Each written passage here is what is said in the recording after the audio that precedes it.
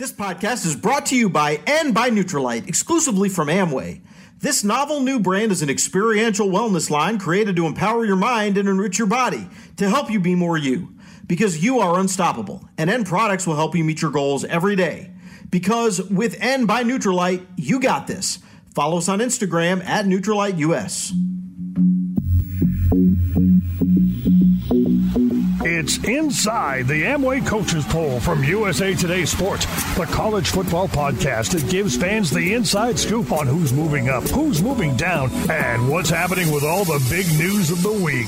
Dan Wolken and Paul Myerberg will take you through this week's poll, interview coaches, and break down the sport like nobody else. Starting now. Welcome back to another edition of the Inside the Amway Coaches Poll podcast. I'm Dan Wolken, joined by Paul Myerberg. Later in the show, talking to a couple longtime sports writers who've covered college football for many years. Bill Rabinowitz from the Columbus Dispatch. Check in on the issues going on with Ohio State right now. And Kirk Bohls from the Austin American-Statesman. Things are getting serious at Texas with their displeasure with Tom Herman. So we'll see what his take is on what Texas's options are here. But Paul, let's start with this poll from this week, and we obviously have a lot to talk about on the field and off the field, but let's begin with Alabama, the number one team in the country. They are a dominant first-place team. We have talked about it for many weeks. Cannot be any more impressed with what's going on with Alabama. The Iron Bowl was the biggest joke of a game I've seen in this series in quite some time. At no point in this game did it ever look like Auburn had a chance to win. And I guess that's not terribly surprising because one is a very good team and one is just kind of a little better than average. But I will say this, that was a big moment for Steve Sarkisian because Sark has been kind of working his way back into the mix ever since he got fired at USC. There were a lot of issues under his watch at USC. He obviously had the very public problem with alcohol that he went and took care of. He got himself sober. He's gone back to work. He was in the NFL for a while. I love what they're doing with their offense. Am I crazy, or does this game give him a chance to land a big-time head coaching job? No, I think you're right. I think he's rehabilitated his reputation enough to the point where schools will do their diligence on it. And I think that's a lot of progress compared to where he started from a couple of years back. I mean, I think a lot of people thought after SC that, you never get another shot. And, I don't know if a lot of people would have argued against it just because of the nature of how things fell apart. But doing what he did in the Iron Bowl, replacing Nick Saban, I thought they were very conservative, or at least compared relative to how they played recently. But that was expected for Sark stepping into that role. But look, he took the number one team in an Iron Bowl against a team that had beat him a year ago, and they dominated, like you said. At no point did you ever think Alabama was in danger. So interesting candidate, for I don't know what level of job, but if you believe that he's able to run a program and stay out of, I want to say stay out of trouble because everyone has their demons, but and keep his relationship with players and administration on a solid level, then certainly as a football coach, he's achieved enough to get that responsibility back. Yeah, there was a time in February where I thought Sark was going to be the next coach at Colorado. I thought he was right there. I thought he was going to take it. And then all of a sudden it went a different direction.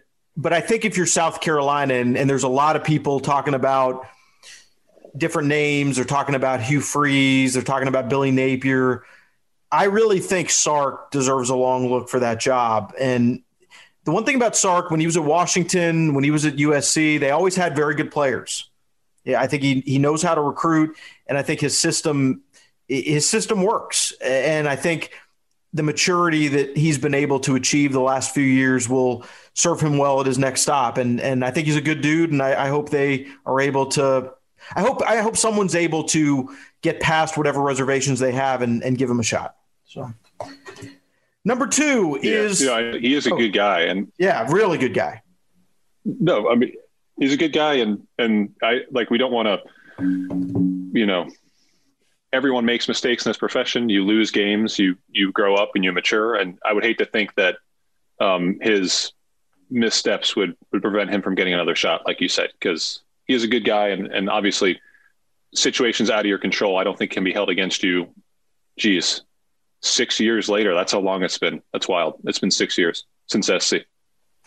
It has. All right. Number 2 is Notre Dame. Another one of these games where people thought that maybe it was a trap at North Carolina. It really wasn't that much of a trap. Ian Book had another really good game, 279 passing yards. Notre Dame wins by 2 touchdowns, 31-17, going away in the second half, shutting out North Carolina in the second half.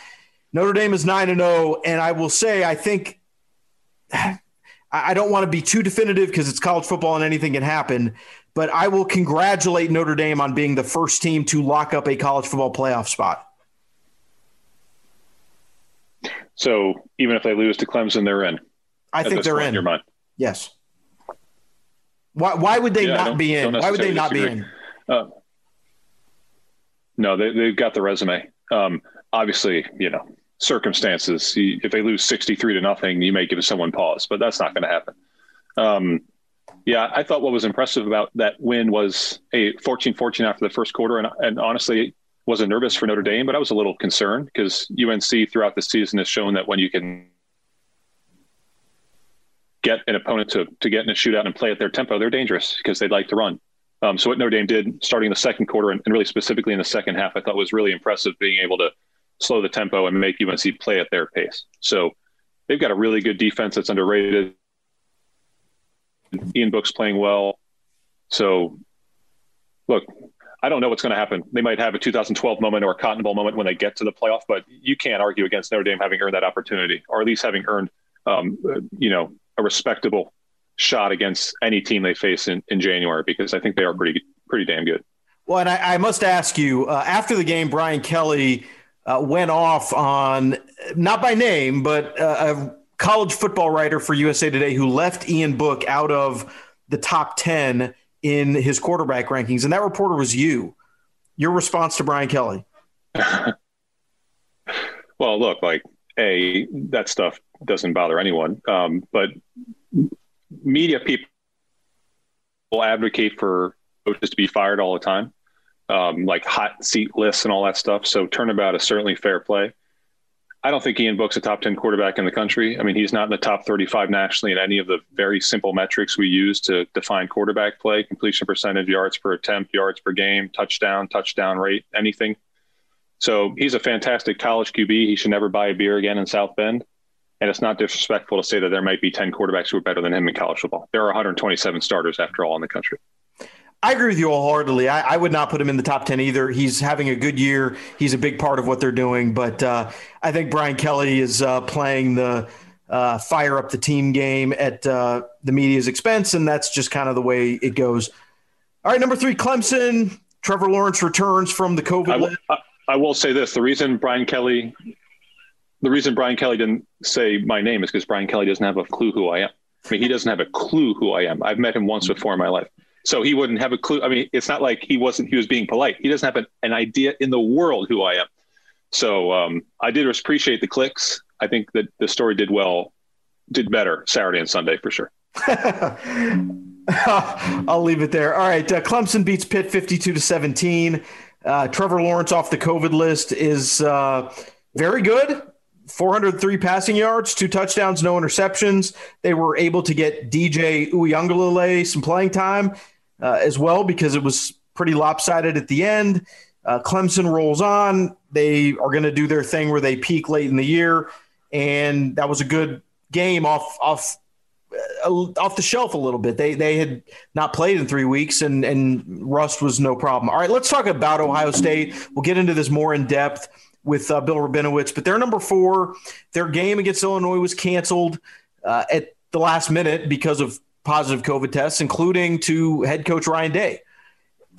They are now 2 games below where they were at the start of the season. If they do not play Michigan State or Michigan in these last 2 weeks, they will be ineligible for the Big Ten championship game.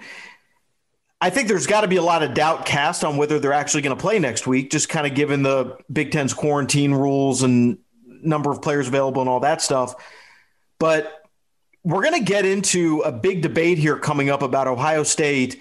If they're 6-0, 7-0, and don't have a great win, don't have a Big Ten championship, their best win is Indiana, and Indiana's a good team, but that was also a fairly close game. Like, the committee's going to have to give Ohio State some room, some leeway to put them in if things keep trending this direction. I think they'll do it, but I think Ohio State's going to be pretty nervous. Yeah, I think they get in. I don't think there's any doubt about that. And I've spoken to a number of former committee members the last couple of weeks, and they've all said, just to boil it down, it's going to come down to eyeball test across the board. There's no points of comparison typically used to make this argument. And Ohio State, regardless of who their competition is, they leap off the screen. They ace the eyeball test. So I think what makes me nervous about Ohio State is I don't know if you can get inside the top three based on this schedule. I don't know if you can really have an argument for being inside the top three if you're only 6-0 or even 7-0 when everyone else has played, at least 9, 10, maybe 11 games. So obviously that sets up a situation where you play Alabama, you don't play Notre Dame, or you don't, no one wants to play Clemson, but I wouldn't want to play Alabama in the first round. I don't think Ohio State's the fourth best team in the country, but I don't know if they're going to have an opportunity to move ahead of that spot in the playoff ranking. Yeah, I don't think anybody would want to play Ohio State. If you're Alabama, I don't think you love the idea of matching up with Ohio State in the semifinals.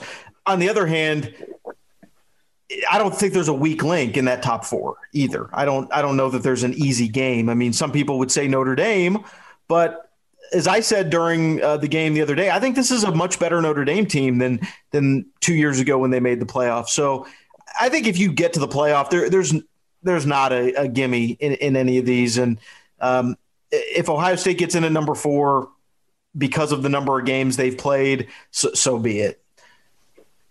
Let's move on to Texas A&M. Well, I do think it would be disappointing if Ohio State doesn't get into the top 4. I think that would be because of not enough games played. I think that would be enormously disappointing, and not just for the Buckeyes, just for college football. They were so obviously a top 4 team in the country, and it would be a shame, like a subplot to COVID. It'd be a shame if they didn't get in because they played too few games. That's all.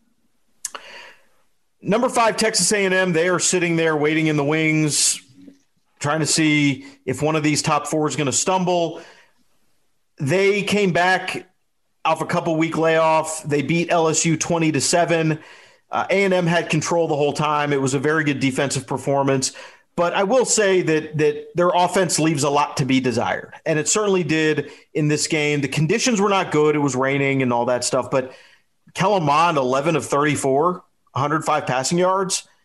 It's laborious to watch them on offense. And obviously Isaiah Spiller's a really good player. They run a lot through him. But if A&M, if they can't pass the ball against a team that has been giving up hundreds upon hundreds of passing yards to literally everybody in the SEC, I don't think that helped A&M from an eye test standpoint. No, this was like a real bucket of cold water. Well, look, the positive is you lost by 43 points last year and you kind of suffocated LSU and you win by 13. So congrats. It's a indicative of the places these two programs have gone in the last 8 months. But this felt a lot like Jimbo's first year, even last year, when you've seen a lot of growth on offense and a lot of balance. So really disappointing, worrisome. But again, like LSU's had a break. Maybe they needed a break to catch up with what Bo Pelini was doing on defense. If so, then maybe LSU makes things interesting for those two teams, Alabama, Florida, down the stretch. And this is a one-off for A&M. I don't know. But yeah, certainly looking forward, you don't want to see this happen twice. If it does, and you've got to be a team that impresses the committee by the quality of your play because you won't win your own division, let alone the SEC, certainly worrisome. And I thought Kellen Mond, this was bad. This was a really bad performance by him and not up to the standard he set. And otherwise, I thought pretty good senior season. He's played much better than he has in the past. Well, I'll ask you this. You've been banging the drum all along that A&M should be ranked ahead of Florida because they beat Florida head-to-head. And we finally, the last few weeks, gotten the polls and the selection committee in alignment on that. And it's what we are dealing with right now. But you watch that game, you see Florida earlier in the day, they just manhandled Kentucky 34-10. If those two teams were to play again, who would you pick? Pick Florida. I mean, you would, right? I would. Yeah. Yeah. Hey, but look, they played. A&M won. Got to give them the benefit of the doubt. And yeah, Florida's good. Florida's good. Texas A&M had a bad Saturday. Florida's really good, but yeah, no do-overs, no reset button. So Aggies have the edge. That's just the way it is. The number 7, 8, and 9 teams did not play this week. Cincinnati, they had a game canceled. BYU, nobody on the schedule. Miami, they're dealing with COVID issues. Number 10 is Georgia. They basically manhandled a lifeless South Carolina program, 45-16. South Carolina, they've gone backwards, frankly, since Will Muschamp got fired. Most of that is due to roster attrition. Guys have just been bailing left and right, which I think is a good reason not to fire the coach in midseason at this point in the proceedings. But they went ahead and did it anyway. It's going to be limping to the finish line. Georgia looked pretty good, but I don't know what we can gain from that. Indiana at number 11, they beat Maryland 27-11. The interesting thing for Indiana is because of this issue at Ohio State, again, if they miss one more game, Indiana's going to be playing for a Big Ten title. I mean, just step back and think about that for a second. Yeah. Indiana Northwestern for the Big Ten championship. That's 2020. Welcome. Yeah, that would be a great achievement for Indiana to kind of backdoor into the Big Ten championship game. But they did not play that great against Indiana. Michael Penix Jr., lower body injury. I'm not sure of his status going forward, but even before that, the passing game was off. They just kind of smothered Maryland to win that game. Number 12 this week is Iowa State, and they have locked themselves in basically to the Big 12 championship game with a 23-20 win at Texas. They are 7-2 on the year. They're not going to make the playoff. If they had won that season opener against Louisiana Lafayette, I think we might be having a different conversation about Iowa State's possibilities. I think you can maybe look back as well and sort of scratch your head about the fact that they lost to Oklahoma State. But they're creeping toward the top 10. It looks like they're going to have a second shot at Oklahoma, who they beat early October for the Big 12 title. And Matt Campbell is the name you're going to be hearing because Texas is moving toward making some changes, we think. Certainly the Jim Harbaugh experience at Michigan is petering out. I don't know how Michigan can go forward with him based on losing again this week to Penn State. Matt Campbell, he is a big culture guy. We'll talk a little bit about this with Kirk. Do you think Matt Campbell's a slam dunk to be successful at a bigger program? No, no, because who is, right? Meyer, Pete Carroll. I mean, who's a slam dunk anywhere? When you talk about it being a culture guy, I mean, if you go to a place with a broken culture, will you be given enough time to reverse it? I don't know. All I know is that I'd hire Matt Campbell. I wouldn't think twice about it. I would give him a check and I'd say, what's your number? Because he's proven at Iowa State and to a lesser degree at Toledo that when you don't have the Jimmies and the Joes, you can still scheme, even build a culture that allows you to overcome a talent disadvantage. So the question then becomes, what would he do when he has 5 stars? It's usually not that simple. Sometimes when you have 5 stars, the culture that you want to build is tougher to build. So I don't know about that. All I know is, like I said, and we've said together for a couple of weeks, you don't need a $50,000 search firm or $150,000 search firm to figure this out. Just Google Matt Campbell and go to his Wikipedia page and you see a guy who will be successful. So what he's doing at Iowa State is fantastic because you don't get to say this very often. Iowa State is on the verge of the greatest season in program history. They've been playing football for 100 plus years. So that's a hell of an achievement for him and for the players. Yeah. And what's awesome about it is when he took that job, I remember a lot of people in the profession were saying, well, why would you go to Iowa State? Toledo, if he has another good year there, he's going to have way more options. He could potentially get a Big Ten job, get the Purdue job or the Illinois job or whatever it is. Why go to Iowa State? And yet now you see why, because he felt like he could win there. He felt like it was a fit. It's been a fit. He's done the job, and they're good. They're good year in and year out. And now the possibilities for him, he can write his own ticket, whether that's in college, the NFL, or staying at Iowa State. And I think that's a cool thing to see that he believed in what he could do there and has gotten it done.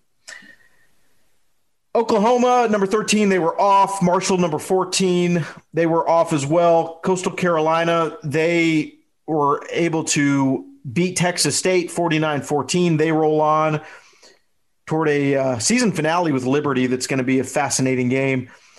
USC, unfortunately, they were not able to play due to COVID. Number 17, Northwestern, in one of the most, I think, awful losses of the year. And it's Northwestern. I don't want to hold them to an Alabama standard, but I will hold them to the standard of the way they've played most of this year. And they were terrible against Michigan State.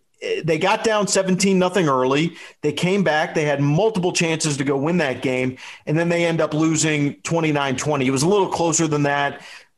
They needed a late field goal. They had a couple chances to get it, but the drive just it didn't go anywhere. And Michigan State got kind of a late touchdown on the cheat, but big blown opportunity for Northwestern. They may still make the Big Ten title game, but you and I thought they were just going to roll in undefeated to the Big Ten championship and have a shot to make the playoff.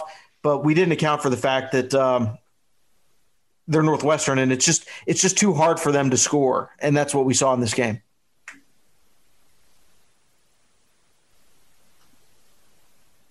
Yeah, they came out a little bit flat, which is not what you expect from Pat Fitzgerald coach teams. Usually they come out with a higher degree of energy.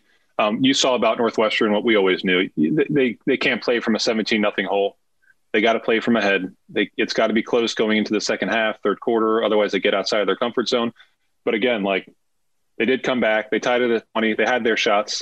It's not a perfect team. It's a flawed team as always, but they're going to win the West. I mean, mathematically, it's hard to imagine they don't. So a terrible loss, but Michigan State's a weird team. They have two upsets and then a bunch of terrible losses. So they're hard to predict, just like Northwestern. Number 18, Oklahoma State, they were able to beat Texas Tech in an old Big 12 style shootout, 50-44. Wisconsin, number 19, they didn't play. They had a game against Minnesota that was canceled, I believe, due to issues in Minnesota. Oregon, number 20, they lose to Oregon State in a game that was terribly officiated. It looked like Oregon State was going to get screwed at the end, but they were able to win. And I felt like it was a deserving win, 41-38. I don't want to be too harsh on Oregon because they, more than any other team in the Pac-12, had key opt-outs that limited their ceiling. I think if they had a full roster, they would not have lost that game. They would maybe not lose any game in the Pac-12 this year. It is what it is. I will say for Jonathan Smith at Oregon State, I think this has been a good season so far. They're 2-2. I think he's turned around their culture. They came close to beating Washington. They did beat Cal. I think sneakily that's been an impressive turnaround job out there at a program that looked pretty hopeless last season.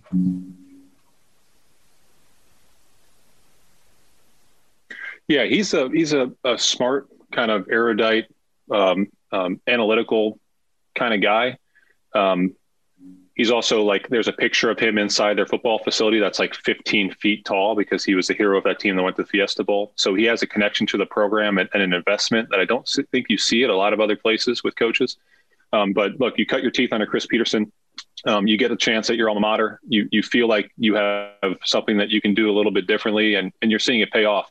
What I think is really interesting with Smith is I don't think they took any shortcuts. I think they really bottomed out year one, but he slowly and steadily developed them into a clearly a bowl team.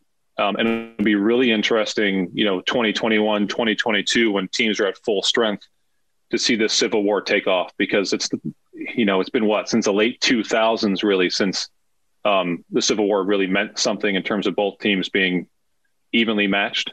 So great win for the Beavers, and something they can build on, and validation for Smith. I think he's a good football coach and a smart guy. Well, you mentioned cutting your teeth on a Chris Peterson coaching staff. Let's talk a little bit about Washington. They're in the poll at number 23 this week, and they came from behind to beat Utah 24-21. They are the team that maybe has a shot to do something in the Pac-12, although it's going to be difficult. I mean, there's just not going to be enough opportunities, not going to be a lot of games. Maybe they can figure something out, although they're not really going to have time. If they have one of their last two games canceled, maybe they go out and schedule a BYU. But at the end of the day, I don't think they're going to make the playoff. But what are we learning in watching Washington about what they're going to be like under Jimmy Lake? Yeah, I think you're seeing offensively. I don't know if we're at the point you can truly get a grasp on what Jimmy Lake wants the scheme to be, but certainly you're seeing signs that they're going to be a little bit, I don't know, more explosive. I wouldn't say that. Maybe a little more up-tempo, a little faster. And more than anything, Jimmy Lake as a coach has been someone that a lot of people have identified for years as being ready for this opportunity. And I think it speaks to him being prepared, being a guy who really learned from Peterson, who was obviously a fantastic, legendary coach, and that you're down 21-0 at the half. And we watched that game. They were dramatically outplayed. And I thought they had no shot at coming back. And to rally in the second half, to stay focused, to not be worried or be wary of what Dylan Morris was doing, because he threw 2 picks. I think that speaks to his confidence and the confidence of that program, and that they're listening to him as the voice of the team. So that's a step forward for Washington. Like you said, they're not going to finish in the top 10 or anything like that.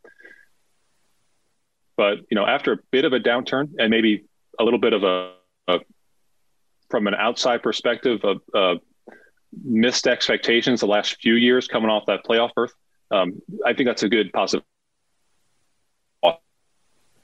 Washington to come back against the Utah was up by 3 scores. So that's my takeaway from Saturday. And Dylan Morris as a QB is pretty good. I think we should keep an eye on him moving forward in 2021. Number 24, Iowa. They beat Nebraska 26-20. The misery continues for the Cornhuskers. And number 25 is Liberty.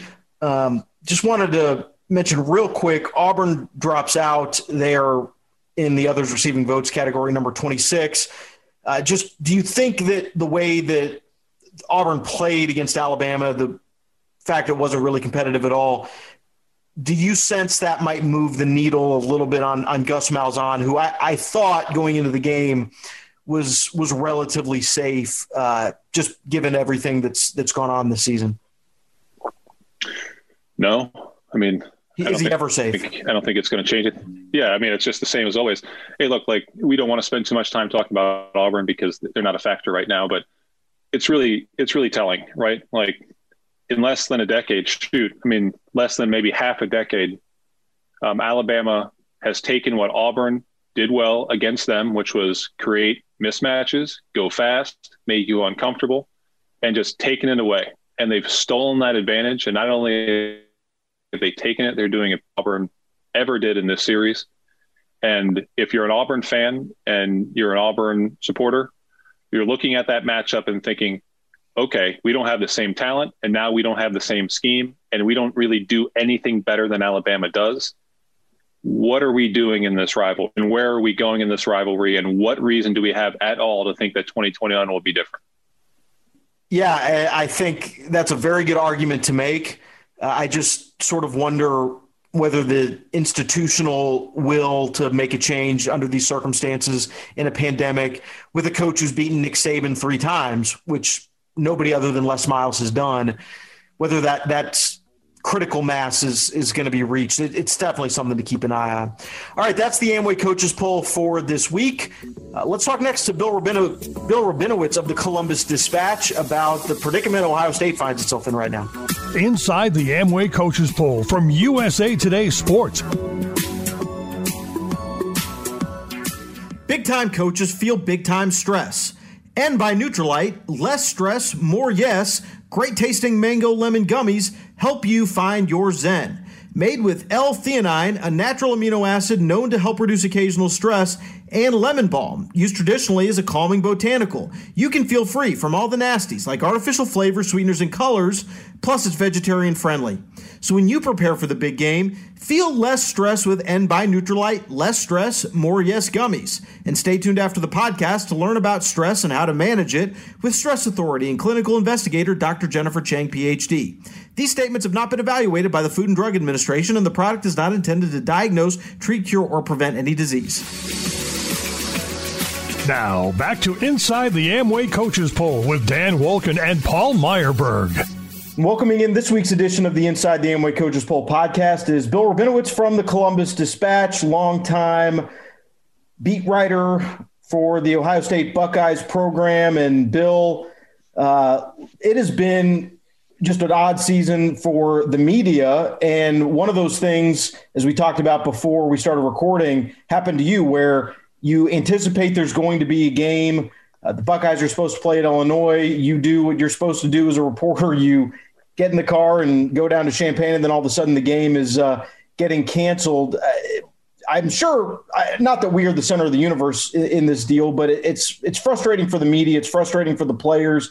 But I imagine just the fact that you have gone to all that effort only to come up empty maybe gives you a little bit of empathy for just kind of what the players and the coaches are going through right now. Yeah, I guess so. I mean, I kind of went thinking the game would not be played, but you have to go. I mean, if in case it is. And then when I'm driving there and we find out, okay, they're not gonna fly tonight, meaning Friday night, they're going to fly Saturday morning. I'm thinking, well, how logistically you're going to do that? I mean, if we're at 11 a.m. local time start, I'm thinking that doesn't sound, they must have gotten tests back and they're trying to figure out, can they possibly do this? And that is what was happening. Nobody at Ohio State was commenting because they were swamped with trying to figure out what to do. And yeah, I mean, it's, is it a fun weekend to drive 4.5 hours to Champaign and back for no game? No, but, look, people have it a lot worse than that. Sure. The weather was fine. It wasn't driving through a snowstorm. It was just, and I ended up writing something from there because Ohio State did do a Zoom call yesterday right before I checked out of the hotel. So I was able to at least do something productive there. But this is a crazy season. And, my family's got its health and still employed. And so I try to keep things in perspective and just kind of go day by day like everyone else. Bill, what's it been like inside the building? I mean, inside the football offices, inside the facility, does it feel like when you go in on a Monday, Tuesday, that there is some normalcy, or does it always feel like, what are we hearing today? What's happening today? And it's hard to get into a routine rhythm as you cover the team. Well, I've got a simple answer. I wouldn't know. They have not let us in the Woody all year. I have not been inside the Woody Hayes Athletic Center since, I would assume, signing day or something. I mean, well, what would it have been? Sometime in probably February or maybe March, I guess, maybe the first couple of days of spring practice. Everything's been done remotely. Ohio State's done a pretty good job, actually, of making coaches and players accessible, but everything is on Zoom. Bill, we're now in a situation where if Ohio State can't play the game next week, then they will fall below the threshold that the Big Ten set out at the beginning of the season for participation in the Big Ten championship game. How much, I don't want to say panic is the right word, but how much concern do you sense around the program and around the fan base about what that might mean for a team that, from everything we've seen so far, would stack up very well and would have a good shot to win a national championship? Yeah, I think the Big Ten, not being able to play in the Big Ten championship game would be disappointing, but it would be nothing compared to not getting into the college football playoff. I think Ohio State can do it, can not play in the Big Ten championship game and still make the playoff, because that's, this is going to be an eye test year for the committee. Yeah. They always say there are all these criteria, all that stuff. It comes down to the eye test. It always has. And I think, like Northwestern losing yesterday, that takes them out of the equation. The Big 12 is basically out of it. The Pac-12 is basically out of it. So you've got, a few teams that are jockeying for position. Obviously, Alabama looks good. Notre Dame looks good. Clemson right now looks good. And you got Ohio State. Now, does a Florida, does a Texas A&M, does a Cincinnati make its way into the mix? Absolutely, it could. If Ohio State plays 4 games, I don't think they're getting in the playoff. But if they can play, 6 or maybe 7, and one of them is maybe against Wisconsin, if it's not Northwestern in the Big Ten championship game, then, I think they've got a reasonable shot. But, you got to get there. I mean, it's going to be tricky to play Michigan State this week. And who knows? I mean, I'm not in the prediction game in terms of trying to predict COVID because nobody's accurate with that. And I'm just kind of going day by day. But, yeah, it's the season. I've always thought the biggest threat to Ohio State's season was COVID because you look at their schedule, and it's terrible. I mean, it's like historically awful. There's no way they can lose to most of these teams. So the only thing that can stop them is this virus. And, well, it at least paused them. Hey, COVID's still unbeaten, unfortunately. If Ohio State's 7-0, I mean, they may be the number 1 seed if they play 7 games. So that's a no-brainer. But as you see a team that has played 5, I mean, just based on what you've seen through 4, I mean, does this match up with expectations for you as being a team capable of being number 1, of winning a national championship? Have they lived up to your prediction or your prognostications? In some ways, I think their passing game is as good as I've ever seen. Honestly, Justin Fields, Chris Olave, Garrett Wilson, that's a pretty unstoppable combination. The protection's been generally very good. The run game showed, a lot of signs of life finally, or at least it showed signs of life before, but it looked like the Ohio State run game that we've kind of grown accustomed to against Indiana. The defense is still a little bit shaky. They got some questions in the secondary. Indiana exposed that, and other teams have exposed that. But I always think back to 2014, and that team didn't look like a championship team until the end. It takes time for teams to gel. And when, you haven't played and you're not playing every week, it makes it harder. And who knows how many of these players that have COVID now are starters and key players and how many they're going to miss. I mean, we don't know who these players are. So what kind of team Ohio State will put on the field if they can play, we don't know. Bill, we know that when the Big Ten initially decided they were not going to play this fall, Ohio State was one of the schools that was very active and vocal about it being a bad decision. They wanted to play because they felt like they had a team that could compete for the title. As now the season for Ohio State is, sort of falling apart a little bit in the sense that they haven't been able to play some of these games, and it's getting really tenuous here for them. Do you sense any institutional anger at the Big Ten about the way that they've handled this whole thing from beginning to end? Well, they're saying the right things publicly. Gene Smith yesterday praised Kevin Warren, and they've got they did that. I know that Ohio State wanted to start October 17th that weekend, which would have given them a week of cushion. You had a safety net there that you maybe could have made up a game. They don't have that. And so I know that there is residual frustration about that. Look, Ohio State has always tried to be a good, team player when it comes to the Big Ten. They haven't tried to do what Texas did with the Big 12 and bully everybody else. I mean, I'm sure that there's resentment inside the conference because they're the standard bearer right now. There's nobody close to them in terms of football right now. I don't think the gap has ever been bigger between the dominant team in the league, in my lifetime at least, and what it is now. I mean, what's this? I had this kind of running debate with people. Who's the second best team in the Big Ten? Or at least the second best team Ohio State's going to play. Right. How about that? I posed it was Illinois, maybe Illinois. And so, I think Ohio State's horizons are beyond the Big Ten. Obviously, that's the number one goal for them. That's the starting goal: win the Big Ten, which they've done 3 years in a row. But their ambitions are much higher. Their season now it's not really a successful season unless they get to the playoff, and maybe more than that. I mean, last year's disappointment against Clemson it still stings them. I mean, it haunts them because that's the game they think they should have won, and they would have loved to have gone toe-to-toe with Joe Burrow and LSU and take their chances, and they didn't. And so this has been a driven team from the start. They've wanted to play desperately. I know Ryan Day this summer was just chomping at the bit to get back into it, and remember the Big Ten not only canceled, they, however many days later, said we are not revisiting right. this. You know, I mean, it has not been an auspicious debut for Kevin Warren. I'll put it that way. Well, Bill, one thing I think is fascinating that we're not. Can I get one more question? What thing is interesting that I don't, for a multitude of factors we're not discussing, one of them being the expectations that you mentioned are always put on Ohio State, is that the work Ryan Day has done replacing Urban Meyer has been not just flawless, but you could legitimately make a case that he's taken the program, if almost just infinitesimally, to a different level in terms of recruiting, success, offense. Just you spend a lot of time around him going back to when he was assistant. What are your thoughts on Ryan Day and how he's segued almost seamlessly into this really high profile, high pressure job? He's been, I mean, I don't want to say nearly flawless. I think he has been flawless. I mean, he's lost one game. I mean, he's 20-1, I think that's his record.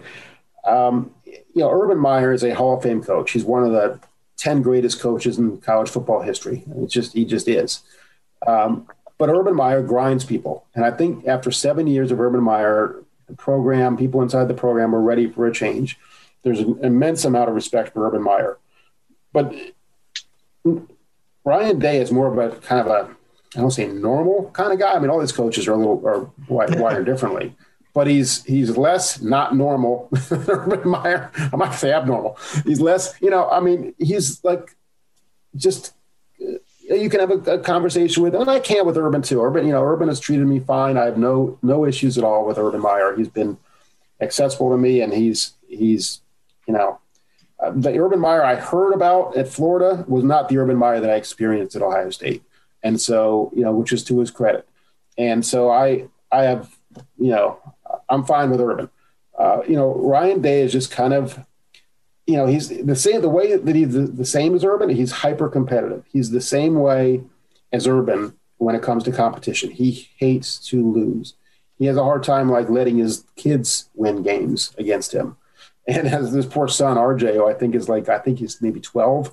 I'm not sure that RJ is ever going to beat Ryan in anything because Ryan won't let him. So, but he's a much more,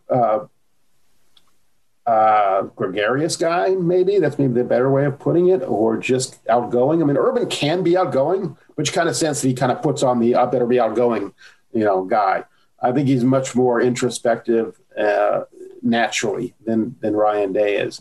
And Gene Smith, when he hired Day, talked about his emotional intelligence and how he can relate to people really well. And I hear that when I talk to recruits and I talk to people, recruiting analysts.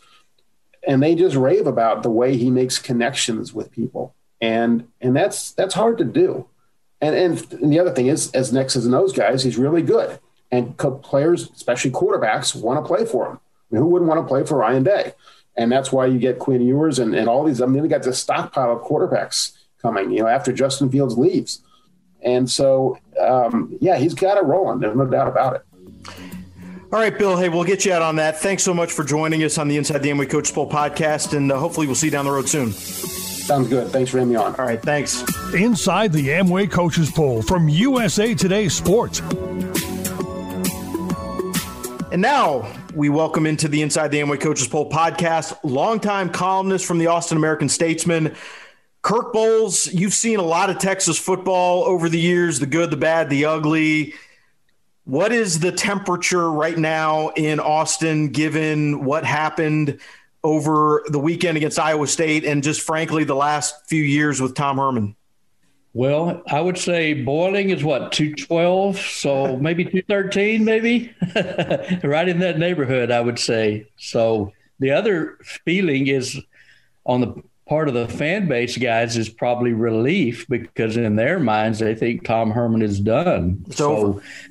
Yeah, I think in many respects, they think it's over. Now, Chris Del Conte and the new president, Jay Hartzell, have not said anything on that, not surprisingly. Texas has never fired a coach before a season has ended, not even Charlie Strong after 3 losing seasons. So obviously it's going to play out. But, I think there's a mixture of anger and rage and a little bit relief on the part of Longhorn Nation. Kirk, one thing that you've never seen is UT lose to Iowa State 2 years in a row, because it just happened for the first time yesterday. After the game, one Iowa State player, I think it was Breece Hall, said 5-star culture versus 5-star players, and culture wins. What are your thoughts on that? And what do you think Texas thinks about that, certainly on the roster when they hear that comparison? I think it was very apt, very well put. Texas is famous for recruiting well. Tom Herman said 3 top 10 classes in the nation.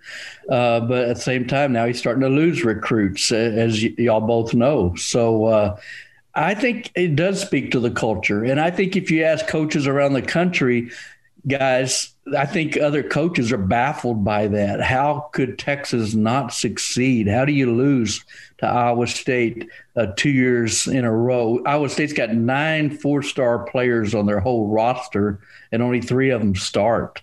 Yet they're coming in here and beating Texas at Royal Memorial Stadium. So I think it does speak to the culture, guys. And the fact is, even when Mac was here and Mac was the second best coach after Del Royal, is that there was that feeling of, they're soft or they're coddled. There's a sense of entitlement. And I think a lot of that's true because I think maybe as much as anything, guys, other than missing out on recruits at quarterback and that end up costing Mac Brown his job, it's that sense of entitlement that they come to Texas and they feel like they've made it, that they don't have that chip on your shoulder, kind of like players at Iowa State do.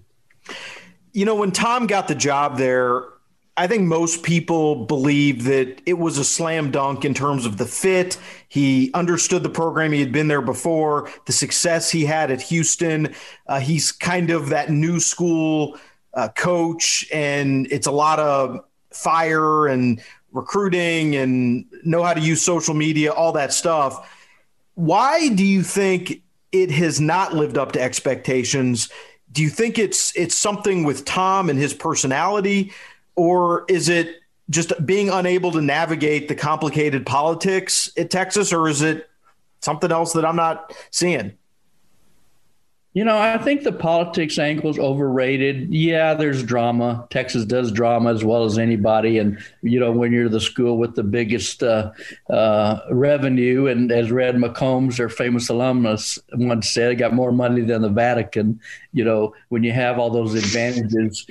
I don't know if there's a connection. I mean, the feeling, guys, is that they've wasted the career of Sam Ehlinger, a 4-year starter, who's a top 10 quarterback, at least in numbers. So I think it goes back to the entitlement that I don't know if they don't drive them as hard, but I don't think Tom Herman's anywhere close to being beloved in the locker room, despite all the kissing of the players. And he stood by the players during the wave of the social movement during the entire summer. He was out front and center. So he had their backs on that. Why it hadn't worked, I'm like you fellas. It looked like a no-brainer. I mean, what did he go 22-4 at Houston, and he beats Florida State back when they were Florida State. He beats Oklahoma and Baker Mayfield. I was at that game, and it seemed like a natural. It seemed like a guarantee. And then it gets to be, okay, if not now, when you got Sam Ehlinger as your starter, and Oklahoma was a little down start, even though I think they're playing like a Final Four team right now.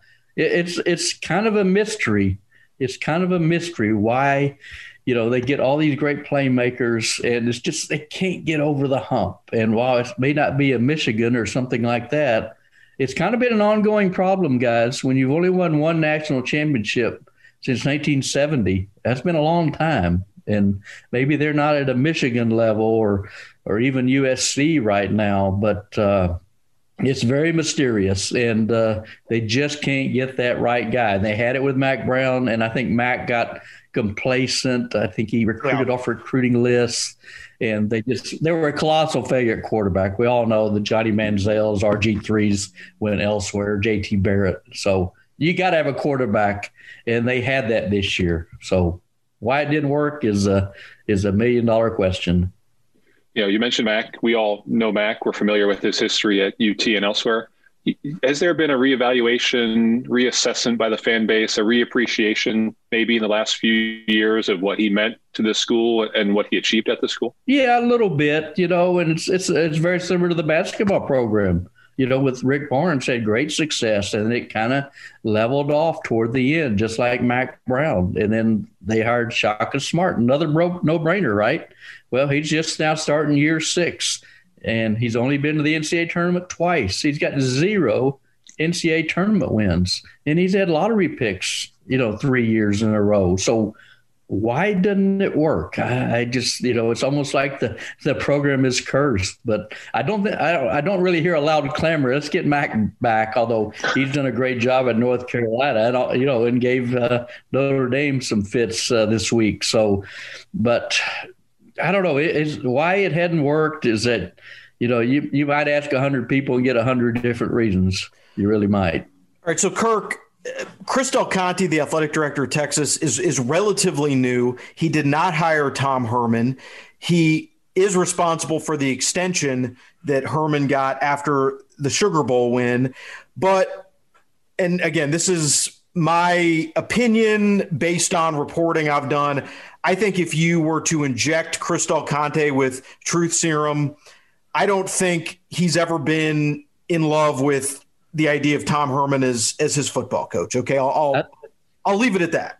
I think that's fair, Dan. I really think that's fair. Like you said, yeah. So what happens and what, from what you know about Del Conte and how he's moving and shaking in Austin, what do you think he's doing right now? And what do you think the factors are for him in making this decision? Because it would be a very, very expensive decision. There are a lot of factors, guys. I mean, one is the price tag. You can just start with that. I mean, you owe Tom, close to $16 million. Then you add in the staff and you get close to another $10 million. Then, you look at, 10 coaches in college football make more than $6 million a year right now. You can't just money whip coaches like maybe Texas used to, 10 or 20 years ago. So, there are all kind of factors, at work here. I think the bottom line is you ask yourself, is he the right guy? Does the fan base believe in him? And I think the fan base is already checked out. And once you do that, it is almost next to impossible to get him back. And, having 4 years here, not one Big 12 championship, one Big 12 championship game appearance. And meanwhile, you see up the road, 3 or 4 hours, Oklahoma has been to the CFP 3 years in a row and banging on the door on a 4th with a new coach. You look, 100 miles to the east, and Jimbo Fisher's got them in the top 5. And where's Texas? And they're losing ground. We all know about the recruiting decommitments, and that's the other corollary to this whole thing. It's just going in the wrong direction. And so that's why I think it's probably imperative that they give this such a hard look that, as far as making a change. And then you add in the fact of how shallow the coaching pool is. If they really think they can get Urban Meyer, I say go for it. I don't, there's not a plan B that you look at that you can go, oh, well, that makes sense too. I just think there's the shallowest pool of coaching candidates maybe in the history of college football when you're looking at a Texas or a Michigan where you're looking for proven. So all those factors have to be considered, guys. All right, Kirk. Well, hey, man. You got anything else? No, I appreciate your time. I think that's a great point, though, about the shallow coaching pool. Everyone's in love with Matt Campbell. I think he's a terrific coach. But does the program he runs at Iowa State translate to a Texas? And I think that's a legitimate question. Yeah, and I think it could, just because he's such a stand-up guy. He's just a classy guy. He's quality. He sought out Cameron Dicker, the Texas kicker, and kind of consoled him after that. And Iowa State just loves him. Now he's an Ohioan, and the word is he'd probably prefer to stay in the Midwest. He might be a better fit at a Michigan than he would be at Texas. And after you go to somebody like that, then where do you go? You try to pry Kyle Shanahan, former Longhorn receiver, out of the NFL. I mean, how often does that happen? Yeah. Does somebody – Matt Rule would be the perfect guy here. Everybody loves Matt Rule. He's not leaving the NFL, after getting there. So it's like I said, there's not a great plan B. But then the option is, okay, you keep Tom, and then the fan base checks out, and like how many season tickets you're going to sell. And next year they open with Louisiana. who's having a pretty damn good year this year, playing for the Sun Belt title. And then you go to Arkansas game 2. Sam Pittman may be the coach of the year because they've kind of turned it around in 1 year. Now, they're not great shakes, but it's not the Arkansas we saw under Chad Morris. So just so many factors at work. It's just a Shakespearean drama that's playing out here in Austin. Well, Kirk, hey, man, thanks for taking the time to join us this week. And I guess we'll see you down the road. Look forward to visiting with you in person when we can, and hope everything shakes out for those Texas fans who have been long suffering down there. They're looking for something special under the Christmas tree, guys. So, all right. Hey, I appreciate it. Thanks for having me. Talk to you soon. Thanks. Thanks, okay. Bye-bye. Inside the Amway Coaches Poll from USA Today Sports. All right, thanks to Bill Rabinowitz of the Columbus Dispatch and Kirk Bohls of the Austin American-Statesman for weighing in this week and giving us the perspective of two programs that are going in very different directions right now. But it is time to turn our attention to games next weekend, and obviously we have to give a disclaimer every week now about which games are going to be played, which games are not going to be played. It's just hard to know. Day to day, everyone's holding their breath. We are going to operate under the assumption that every game currently on the schedule will be played. But if you're listening to this after a cancellation, sorry, not much we can do about it at that point. But it is not the most inspiring or exciting weekend of games. I think, maybe Indiana at Wisconsin is the best matchup per se. I think A&M at Auburn is the game that's got the most direct playoff implications, because theoretically, I think you'd have to give Auburn some chance at home to win that game, but I don't know what kind of state they're going to be in. Is this where A&M stubs their toe a little bit? I don't know. Yeah, this seems like a possibility of I wouldn't even call it a trap game, because I don't think Auburn is considered a mammoth underdog by any stretch. If their offense doesn't pick up, the Auburn can pull off this upset easily. So that's a worry for A&M. And I think that would be bad for the SEC. I mean, you need to have multiple teams in the mix. You don't expect Florida at 2 losses to be a contender for the top 4 if they lose to Alabama in the SEC championship. So A&M needs to hold serve and win out to have those 2 teams in contention. I'd be a little bit concerned. I think after seeing the way A&M's offense looked, a repeat of that is key to an Auburn win. And I wouldn't be surprised if Kellerman struggles that Auburn does pull off the win. Well, and the funny thing with the SEC, and they've had to do all kinds of stuff to the schedule to make Alabama LSU happen, and it's going to happen this weekend. I got to say, I don't know if it was worth the trouble, because frankly, from what I saw from LSU this past weekend, what is the point of that game being played? I mean, other than just saying you've got to play Alabama LSU. This is not going to be close. It's not going to be entertaining at all. No, it's an 8:00 kick Eastern Saturday night. It'll be over by 8:40 would be my guess. So these kind of in the bag by 8:40. It's just a question of how many points Alabama can score. I mean, this is the question we ask of Alabama every week. When they played Auburn, it wasn't, hey, can Auburn win? It's how much is Alabama going to win by?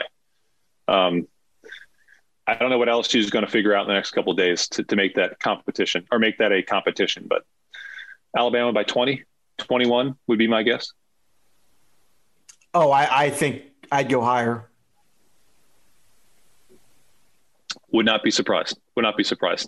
The biggest question is, will Mac Jones play in the fourth quarter? He might, and will Nick Saban be on the sidelines? I guess that's the biggest drama that we'll find out this week. Yeah, I will predict Mac Jones plays 1 series of the fourth quarter, and that's it. Certainly hope Coach Saban is able to recover from his bout with COVID and be ready to go after going through all the protocols. Clemson's at Virginia Tech. Virginia Tech's just been, frankly, quite disappointing, and I don't see any problem there for Clemson. I don't see any problem for Florida going to Tennessee. Historically, it's an important game. It doesn't really feel like it. Tennessee's spiraling. Northwestern goes to Minnesota. We'll find out if the Northwestern loss to Michigan State was a 1-week blip or a trend. Oklahoma's got Baylor. I mean, what excites you about this weekend? Well, the next one, right? West Virginia at Iowa State. West Virginia has really played well. And I think their bad start kind of soured people on them, or at least led people to look away from the Mountaineers. But they made a lot of growth under Neil Brown in year two. I mean, they can run the football. Their defense has been fantastic relative to the Big 12. So that's not an upset special at all. But I think West Virginia is a team that could hang with Iowa State easily and make that competitive. So I'm excited about that game if you're looking for a top 15 matchup with a little bit more intrigue. Yeah, I think going back to his time at Troy, I've been very impressed with Neil Brown and the way he's been able to organize a program. Like when you saw his team at Troy go to Nebraska and win, you saw them go to Baton Rouge and win. It indicated to me that he's got a talent for getting guys to play at a higher physical level than you typically see in the Sun Belt. This wasn't and no disrespect to the Arkansas States of the world, but the formula at an Arkansas State was always just go try to outscore people, and they weren't going to physically overwhelm you or really even match up to you. They were going to try to gimmick you if they were playing a more talented team.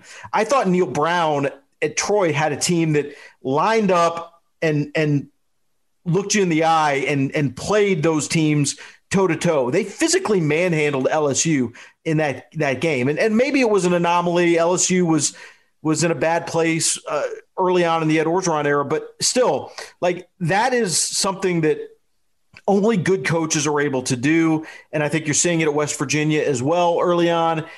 I think if you're one of these programs like in Auburn, if they do fire Gus Malzahn, I think you got to strongly consider a Neil Brown. Yeah, I'm with you on that. I think you look at 90% of the programs in the country.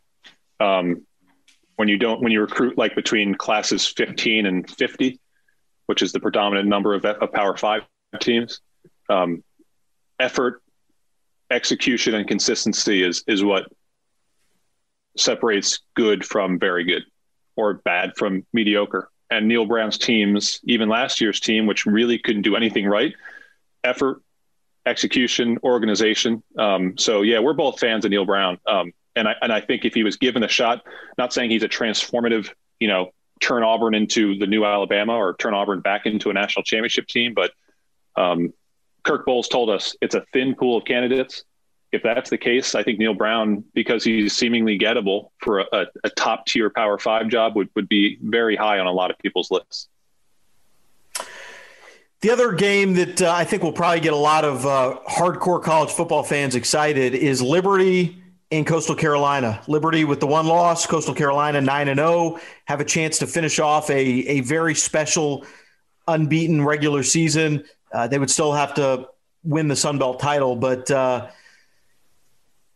I don't think that Coastal Carolina's got any shot of getting high enough to get the Group of 5 bid. And it's a shame that, you end up winning the Sun Belt and you end up playing in the Montgomery Bowl. I think they deserve better than that.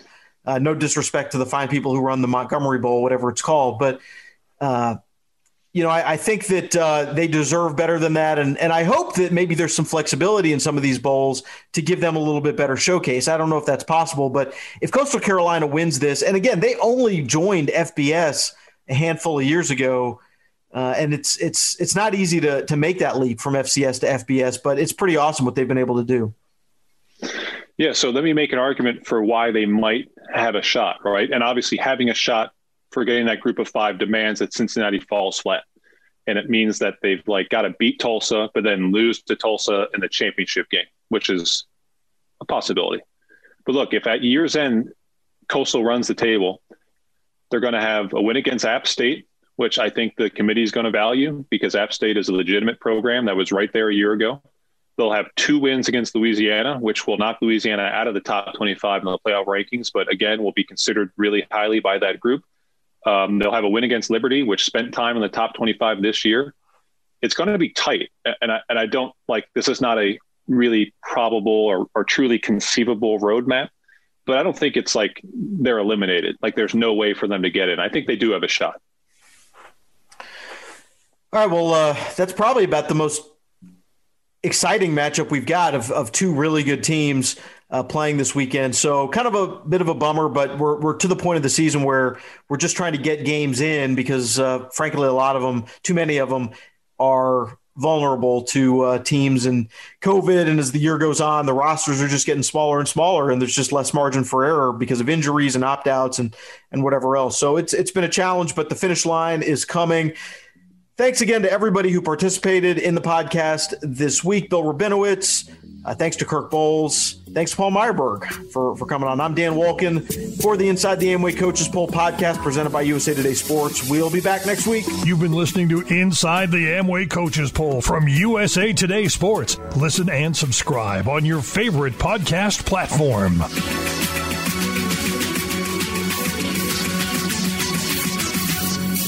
Hi, I'm Dr. Jennifer Chuang, clinical researcher and nutrition investigator. Occasional stress is a very common occurrence within these unprecedented times. The world recently took a hard turn. Now your head is spinning. From occasionally forgetting things to trying to work while juggling family and finances. To top it off, you haven't even been able to go to the gym. It's okay though. Take a deep breath.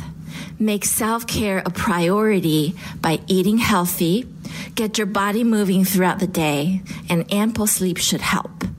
Here are a few additional ways you can use to help your mind reset. A few minutes of quiet meditation, taking a break from your screens, or taking time out with a friend are all techniques you can use to help your mind reset. You could also try a supplement. The perfect combination of L-theanine and lemon balm in N by Nutrilite, less stress, more yes gummies, soothes your mind and help reduce occasional stress. Using a stress supplement like N by Nutrilite, less stress, more yes gummies, can be a great low-impact way to help you get in the zone and reduce your occasional stress.